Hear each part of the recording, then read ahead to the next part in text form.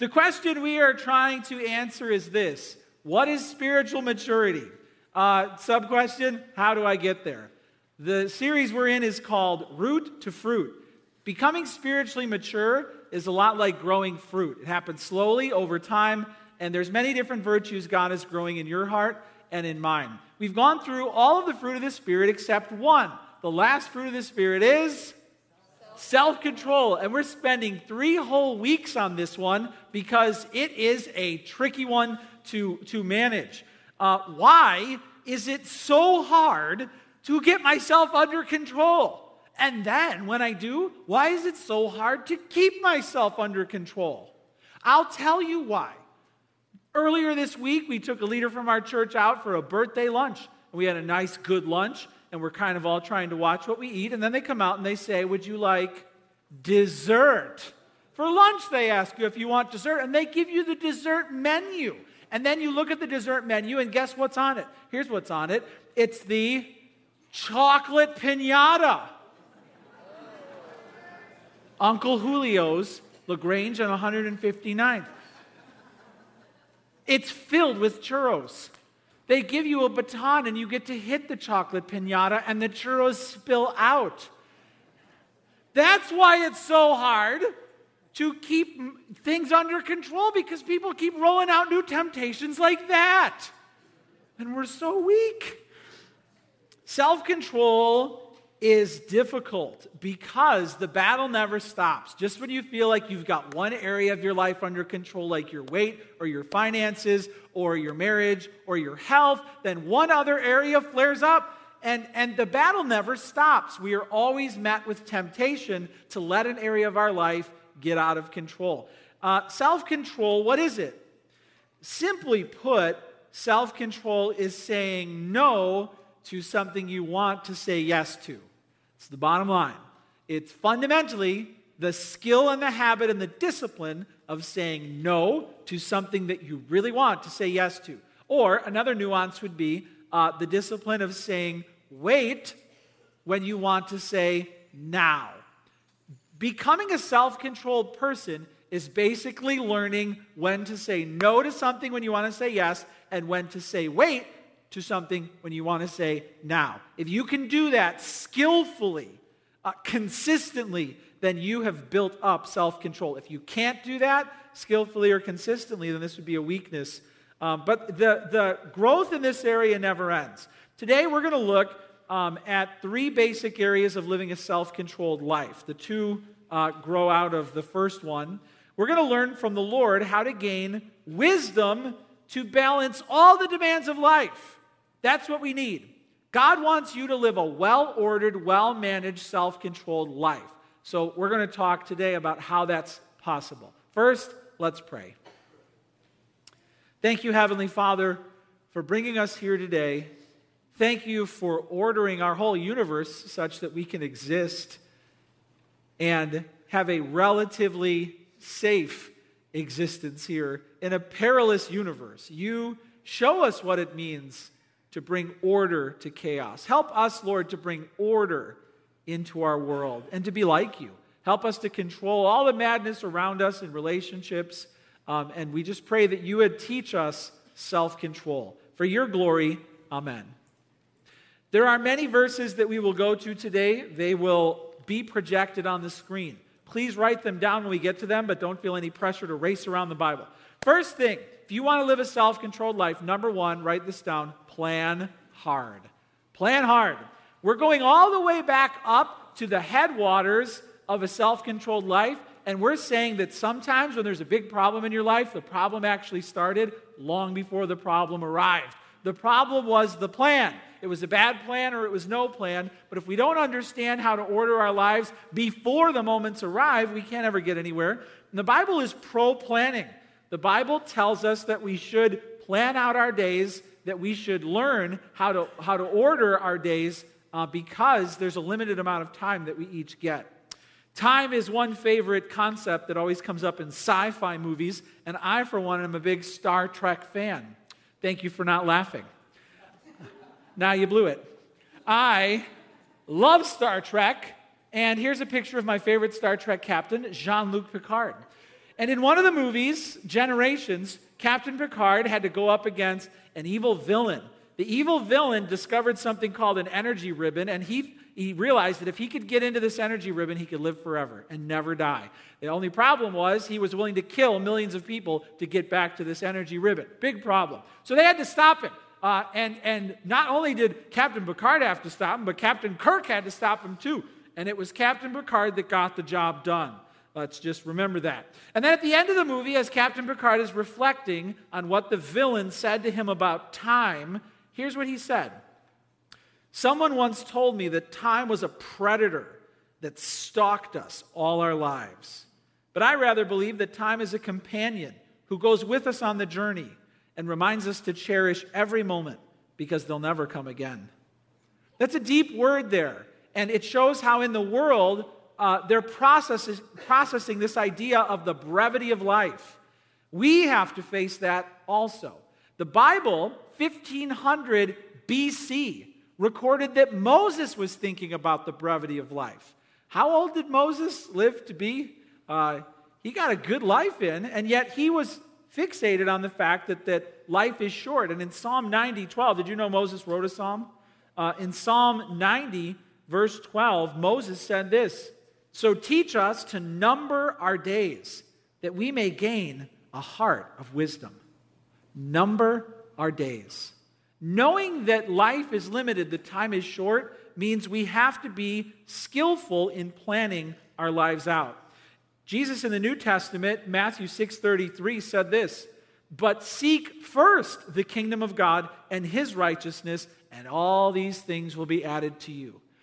We get this backwards. We seek last his kingdom and his righteousness. And after we have spent our time, we've spent our talent, we've spent our treasure, then sometimes we bring God what's left. We seek last the kingdom when we should be seeking first the kingdom according to the Lord Jesus Christ.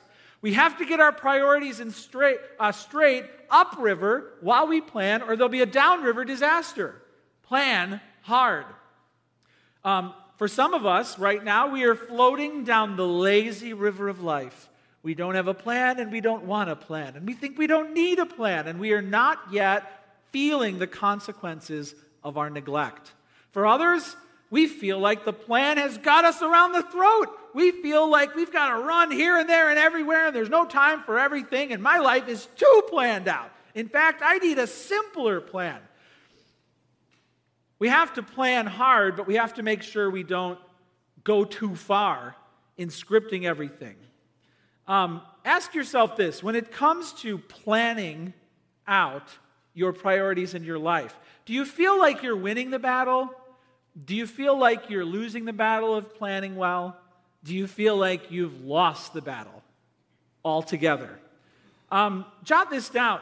God wants us to make the best use of our time. Make the best use of our time. Self-control flows from a supernatural desire to be fruitful and effective in life. God puts that there in the hearts of all of his children. He puts in your heart a supernatural desire to be fruitful and effective in this world. This is spiritual maturity. But when all the other demands come, you ask yourself, how can I possibly make an eternal difference in this world when I've got to worry about cat food?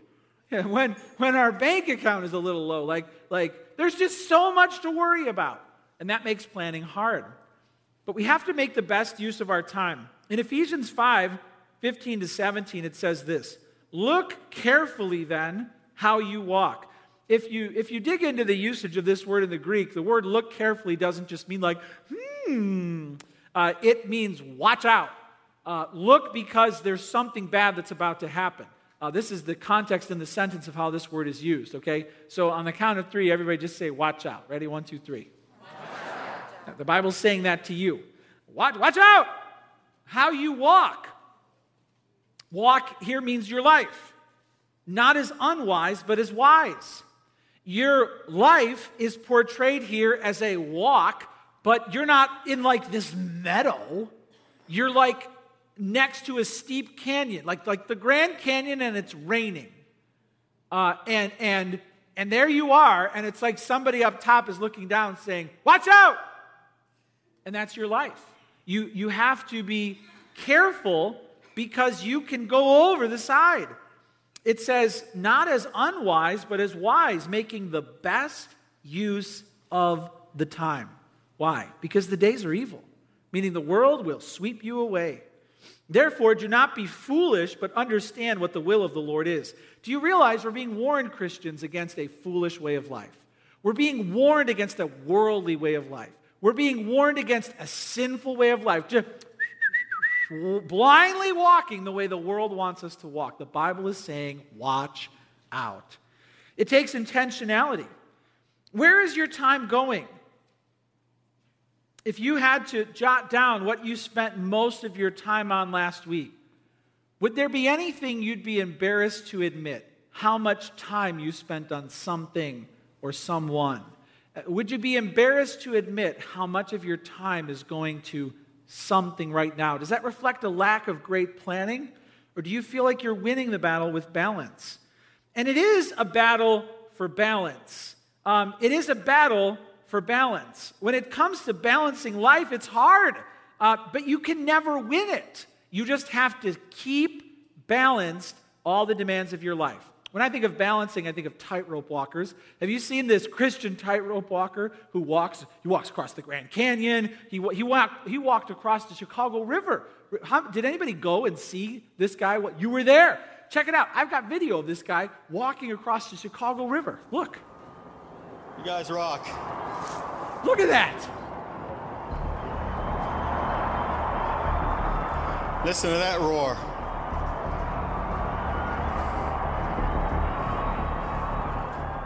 There are a good number of people down there that want him to fall into that river.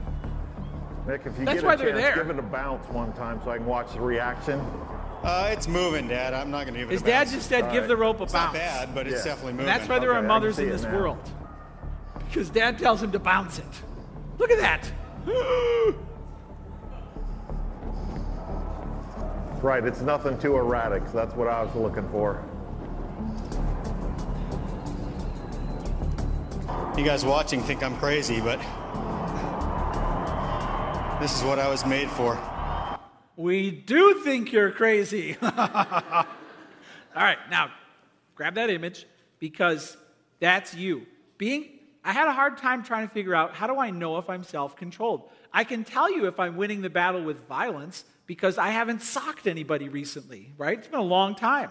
So that means I'm winning. I know that I'm winning the battle with violence because I haven't hit anybody recently. How do I know if I'm winning the battle with self-control? It's like, am I? Am I not? How do I know? Well, you can't view it as you got to view it as like a balance. So there you are on the tightrope. And if you're keeping your life in balance and you're tending to everything that's important, then you're winning the battle. But some people are losing the battle. They're tipping. They are tipping. And they've got one foot or one toe left on the wire. And maybe they haven't gone over yet. But day in and day out, there is a chronic losing battle where they are refusing to learn self-control. And they think they're going to get it back where it needs to be, and they will find out the hard way they're not strong enough to do that. So there are people who are winning the battle of balance, there are people who are losing the battle of balance, and then there are people who have lost the battle of balance. They have outright lost the battle to exercise self-control in their finances, and now they need professional help. They have lost the battle to take care of their body, and now they need professional help. They have lost the battle with controlling their relationships and investing in their marriage, and now it's irreparable. There are people who have lost the battle with self-control, and they are paying dearly for it. I want you to know, wherever you're at, there's still hope for you. God can turn things around, and He can restore you to a place of self-control, but you've got to tell Him the truth of where you're at, and you got to find those areas of your life where you are losing or you have lost the battle and cry out to the Lord for help. It all begins with a plan. If you failed, it's because the plan probably wasn't great to begin with. We have to plan hard and make the best use of our time. Let me ask you to do a little evaluation here. how are you doing at having a plan for your soul? Do you have a plan to love God? It starts with an appointment every day where you sit down and read your Bible and pray, maybe in the evening or the morning, but do you have a plan? If you don't, I'm reading through Exodus and Numbers and Deuteronomy right now. There's your plan. You can take my plan. I just gave it to you. Take it, and that's not your plan. Now you got one. But do you have a plan? If you don't have a plan to love God, you will love godlessness. You will live a godless life because you didn't plan to love God. How are you doing with the discipline of sharpening your mind? Do you have a plan to love knowledge? Do you have a plan to grow what's being planted in the garden of your intellect? Are you filling your mind with wholesome things? Because if you don't have a plan to love knowledge, you will love ignorance. You'll just be oblivious. And because our God is truth, ignorance is always an affront to him. If you don't know what's going on in the lives of your kids, that's dangerous. If you don't know where your money is going, that's dangerous. If you don't know what's happening in the world around you, ignorance is not bliss. And so we have to discipline our minds. How are you doing at planning to love knowledge? I felt convicted on this several years ago, and so I made a lot of changes to make sure that I was reading magazines to find out what's going on in our world and listening to podcasts. One good one, if you're looking for something to feel informed, is Albert Mohler's podcast. It's called The Daily Briefing, and he talks about current issues from a Christian worldview. I listen to that every day. I listened to it every day last year.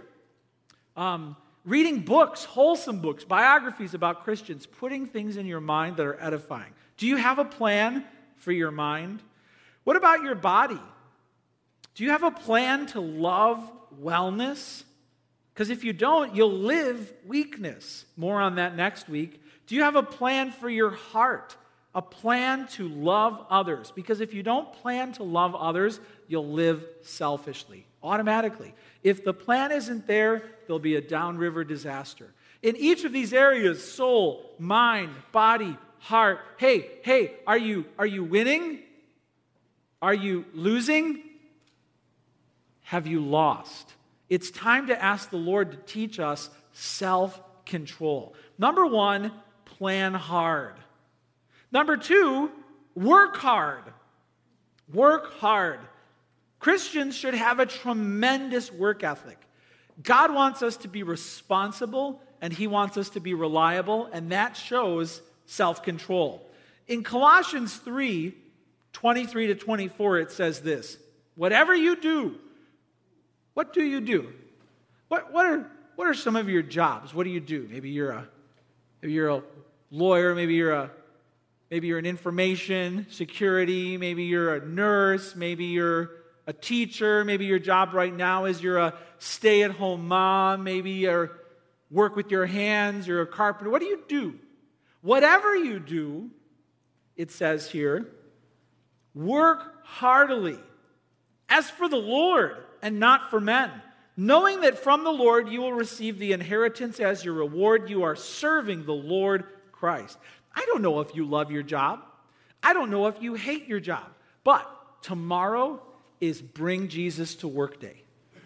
I just made that up. I just made it up. There's going to be greeting cards coming next year. Bring Jesus to Work Day. We can all celebrate it. Do you bring your Lord to work with you? Do you? When I got saved, I was in college. You know what my job was? I was a performing DJ. I went to weddings and I performed. I was I knew the electric slide. There were all sorts of dances, and I had to teach people them. Wore funny hats. I owned an Elvis costume with a cape, and I knew how to use it. And I was this new baby Christian, so I went to work, put my little costume case down, got my DJ rig set up, and then I was like, Dear Lord, please bless me this night. I didn't even know how to talk to God. I'm asking for him to bless me dancing in an Elvis costume. But I just knew that I needed to work as I was working for the Lord, so I asked him to bless my work. Is that you? Do you bring Jesus to work with you? Because God wants you to. We are cautioned many times in Scripture about what happens when we develop a poor work ethic. It says in Proverbs 10:26, Like vinegar to the teeth and smoke to the eyes, so is the sluggard to those who send him. The person who doesn't get the job done, who doesn't work hard, he hardly works, is condemned in the Bible, and there's two things this person is like vinegar to the teeth. I had to look that one up. I was like, what does that mean? Well, it turns out vinegar is one of the most acidic substances. It's up there on the I Googled it. I'm not this smart. I had to Google it. It's up there on the pH scale as being almost as acidic as battery acid compared to other things. So vinegar on the teeth it erodes the tooth enamel and leads to dental problems. I have had many dental woes, and I have been crowned with many crowns, let me tell you. And maybe we should give an award out to the mother who has had the most crowns, because great is her suffering. I've had 7 root canals, 7 of them, and I floss. Don't judge me. It's genetic, I'm telling you. So like vinegar to the teeth is the guy who doesn't do. So if somebody walks up to me and he's like, hey, can I give you tooth problems? I'd be like, absolutely not. But that's what the person with a poor work ethic does. It's practically like he's sending you to the dentist. Don't let that be you. Don't let that be you, vinegar to the teeth. It says like smoke to the eyes. You know what that's like. You're at the campfire, and what happens? You're sitting down, you get comfortable, and then the smoke comes right at you. Oh, it stings. You're rubbing it out of your eyes, and I'm getting up, and I'm moving over to this side. Then what happens? The wind changes. Oh, it found me again. Oh, here we are. And that's what it's like to be around someone who's not working hard. It's like you're crying. It stings. Like, there he is again. Ah! Don't let that be you, Christian. Don't let that be you. Work hard. Work hard. This is what happens to our witness if we don't work hard. We're vinegar to the teeth and smoke to the eyes. Let me tell you about Jesus. Get to work. Here's the thing, though. God wants us to work hard, but work can become a trap. Check it out. Here's a picture of a trap. Work can become that. If you're not careful, something good can become something God in your heart. So write this down. Work hard, but avoid the trap of self-reliance. Self-reliance is one of the 3 big heart traps we're learning about. We talked about them last week. We'll talk about them next week. Self-reliance is one of them. Me taking care of me. This is really huge, a big moment for some of you in this room, right? This might be the most important moment in the sermon for you. You were created to work hard. You were never intended to work independently of God. That's not what you were made for. God is your provider. You should never change that. In Daniel 4:30-32, great King Nebuchadnezzar, he's a king. He's got a kingdom to manage, one of the biggest kingdoms in history. And he was warned by Daniel a year in advance, you need to humble yourself. God is going to take you out. And he's like, okay, I will. Well, then he forgot. So what does he do? He gets all proud of his work. And it says in Daniel 4:30-32, and the king answered and said, is not this great Babylon, which I have built by my mighty power as a royal residence and for the glory of my majesty?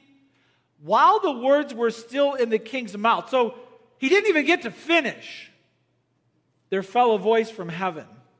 O King Nebuchadnezzar, to you it is spoken. Enough of you talking. To you it is spoken. The kingdom has departed from you, and you shall be driven from among men, and your dwelling shall be with the beasts of the field. What happened was he went mad. He lost his mind, and he behaved like an animal. They couldn't even keep him in the palace. He went out and lived with wild creatures for a time, eating the grass, because God took away his sanity. How in control of your life are you really? There goes your mind. It's that simple. Like that. That's the end of you taking care of you. This story has a happy ending because Nebuchadnezzar finally woke up and said, sorry, and God gave him his sanity and his kingdom back. How does that make you feel? Here's your mind back. Be more responsible with it this time. That could be you. And anyone who develops and cultivates and embraces a spirit of self-reliance will be completely humiliated again and again. God will do it. He will tip over your kingdoms because he can't let you believe a lie. This is what's going on in our hearts. If you live with the chronic problem of self-reliance, if you are a workaholic, if you're working when you should be resting or working when you should be worshiping, you're working in a sinful way. And it's because you're trying to make a lie come true. But it never will. The lie you are trying to make come true is, my effort will secure my finances. My effort will secure my children. My work will secure my church. False. False every time. God will secure your finances. God will secure your work. God will secure your church. You can't. And until you admit that, you will run yourself ragged again and again. In Psalm 127, 1-2, it says this, unless the Lord builds the house, those who build it labor in vain. Unless the Lord watches over the city, the watchman stays awake in vain. It's in vain that you rise up early and go late to rest, eating the bread of anxious toil, for he gives to his beloved sleep. Hey, how are you doing at working hard at home? How are you doing at making sure that you are working hard, but you're not making that work something you worship? How are you doing at balancing your work at home? So thankful for all the moms in here who work hard at home. And I'm thankful for my wife and all the little things she does to show that she loves her family. Last night, I try and up my game on Mother's Day weekend, so I do some extra stuff. So last night, everybody was in bed and there were still dishes out, so I figured I'd clean the dishes and leave the sink nice and neat for the morning so Lauren doesn't come down and see the mess. So I'm running the garbage disposal, throwing stuff in there, and suddenly it goes, something's stuck in the garbage disposal. So now I'm reaching in. You know what that's like, right? Reaching in there, trying to clean it out. And I pull out not just one, not just two, but 3 watch batteries. Watch batteries, 3 of them in there. Like someone slam dunking them in there. And one of them broke open. So then I'm Googling, battery acid on fingers. And I'm like, my wife does stuff like this all the time for the family, and it just makes me appreciate her so much. Work hard at home. How are you doing at balancing work at work? Are you working hard at work and making sure you're not worshiping your work? How are you doing at balance? I read a hilarious little article in Time magazine recently. It was entitled, The World's Costliest Typos. So somebody didn't do their job right, and it cost people lots of money. On March 2nd, Amazon blamed a rogue typo for a 5-hour Amazon outage that costed companies an estimated $150 million. Because some guy, typo. That's not even the worst. In 2014, there was a $617 billion typo error.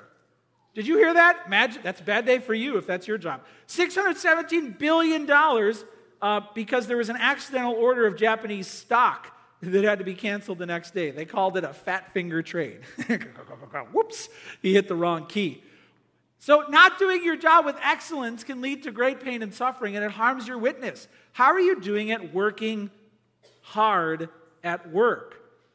And what about church? How are you doing at working hard at church? Are you bringing your very best? Are you carving out a nice, sweet chunk of premium time that you could be using for yourself or for others and giving that to the Lord through the church? Or are you kind of protecting your schedule from anything the church could demand of you? How are you doing at being generous with your time? I was so thankful this last week. We wrapped up 2 huge ministry seasons, our youth ministry and our Awana ministry. And these are leaders who sign on the dotted line for a whole year's investment. They're out sometimes multiple days a week with events, and at least one day a week, hours, a precious night that they give. And that was so awesome to see these people who are willing to work hard for Christ at church. I really want to honor them. If you're on our Awana team or on our student ministry team, I think you should stand up, because we just want to say thank you so much for working for Christ. Stand up right now. And we want to say thank you for working for Christ. Come on.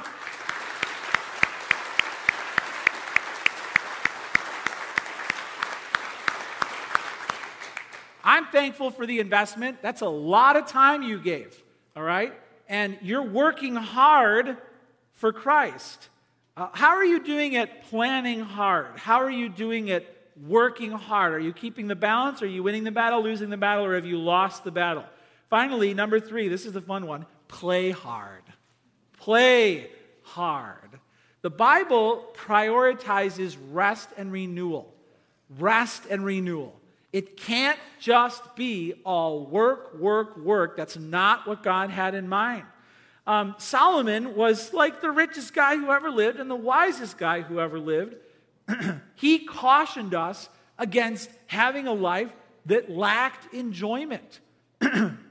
He said in Ecclesiastes 5:19-20, everyone also to whom God has given wealth and possessions, and get this, power to enjoy them, and to accept his lot, meaning everything's not perfect, and rejoice in his toil, meaning there's still work to be done.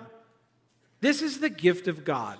He will not much remember the days of his life, because God keeps him occupied with joy in his heart.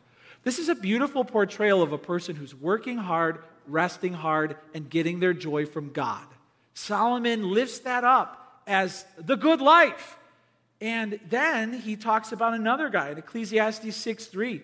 He said, if a man fathers 100 children, imagine that, 100 children. Now, he's not being real. He's just saying this is like the dream back then. In the ancient world, if you had 100 kids, not only did your wealth go up, but you had a lot of power. Okay? So if a man fathers 100 children and lives many years, so he's old, so that the days of his years are many, get this, but his soul is not satisfied with life's good things. And he also has no burial. What does that mean? It means he's got everything, but nobody can live with him anymore. His kids aren't even coming to his funeral because he's all about himself. It says, Solomon says, I say the stillborn child is better off than him. What does that mean? That means if you've got everything, but you're not living a life filled with joy and love for other people, Solomon's like, what are you even doing here? What are you even doing here? It'd be better if you were just never even been born. You're a waste of a life, essentially he's saying.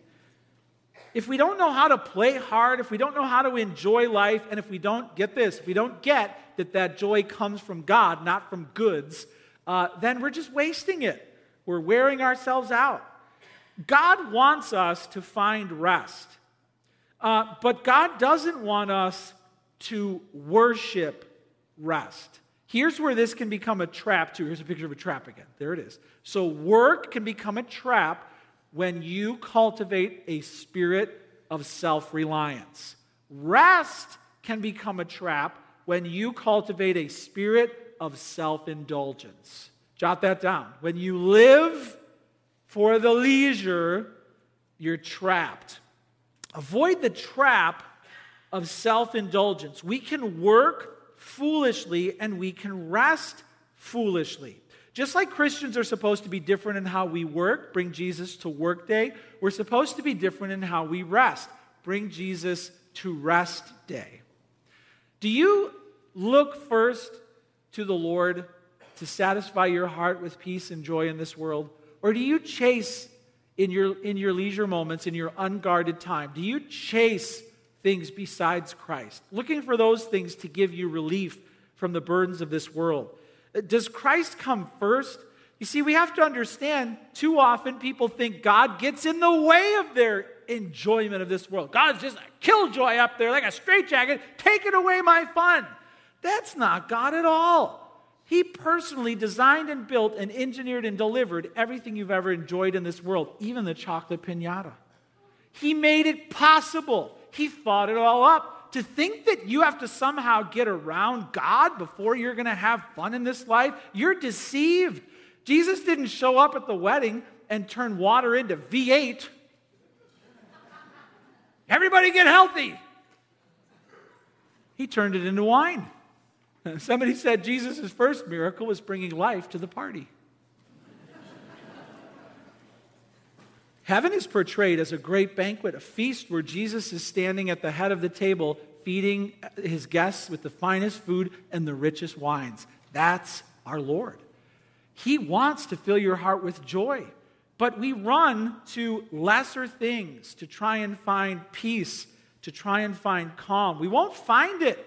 We won't find it on the golf course. We won't find it on the beach. We won't find it on Netflix. We will only find a joyful spirit in Christ.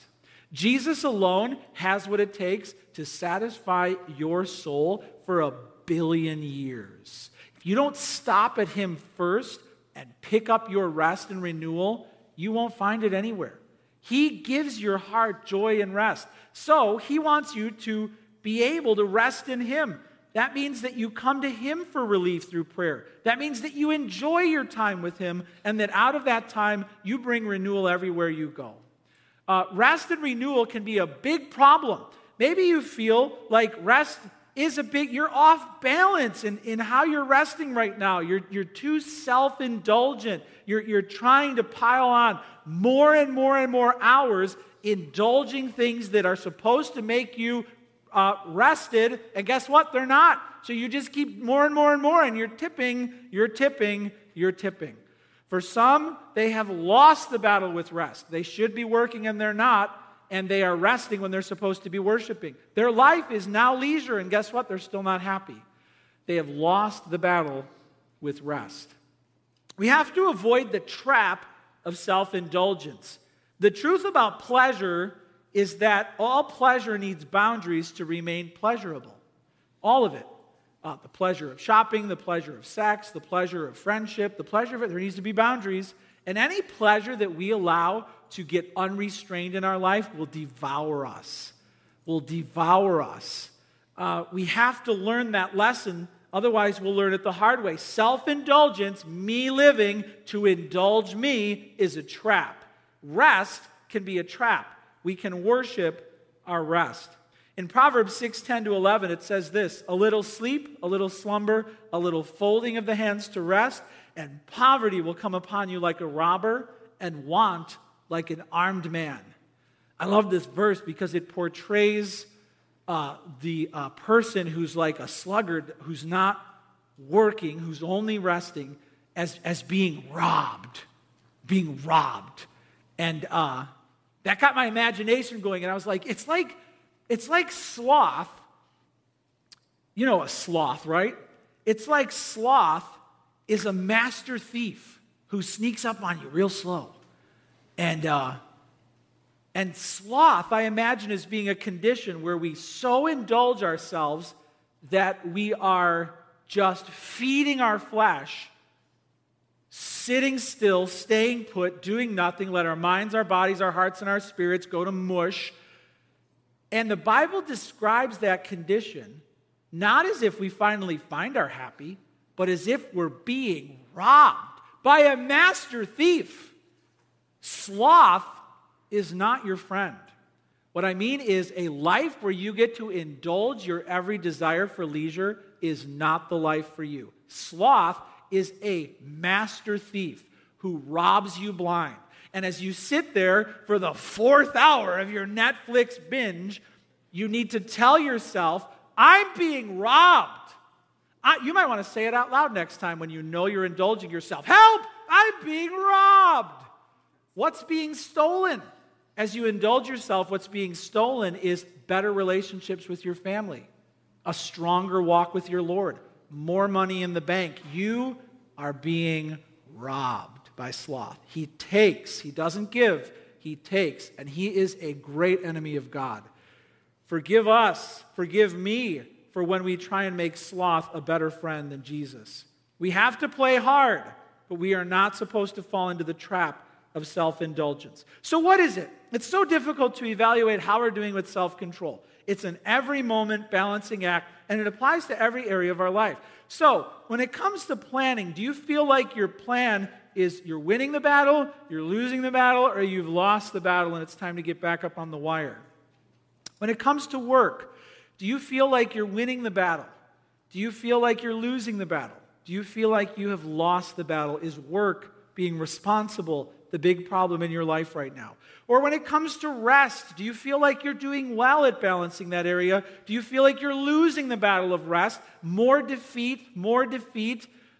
Or do you feel like you have just completely fallen into the river and you are displaying no restraint on your flesh right now in some area of your life, spending or substances or whatever it is? The good news is God wants to help. This series is all about God teaching us to grow. And if you feel like you need to grow in self-control, join the club. That's why we're spending a whole other week on this. I'm not done with this yet. Invite the Lord to strengthen you in this area, and He will. And He will get you safely across that river.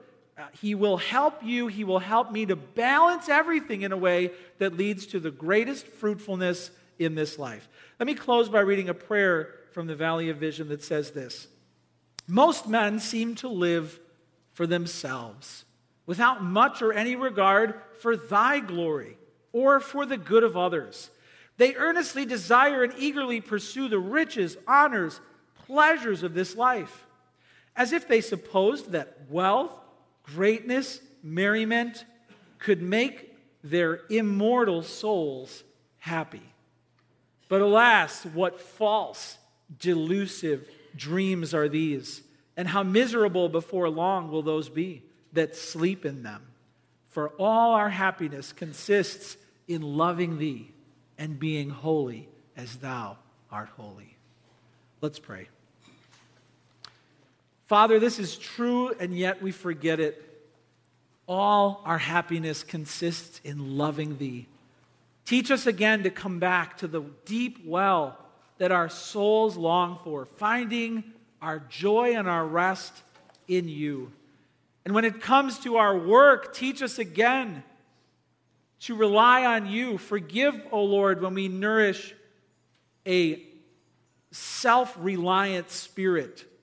Forgive us, O Lord, when we nourish a self-indulgent spirit. Teach us, O Lord, what it means to balance the great desires of our heart and the great demands of our time, and to live in a way where we can experience the great lasting joy that only you can provide. We pray this in Jesus' mighty name. Amen.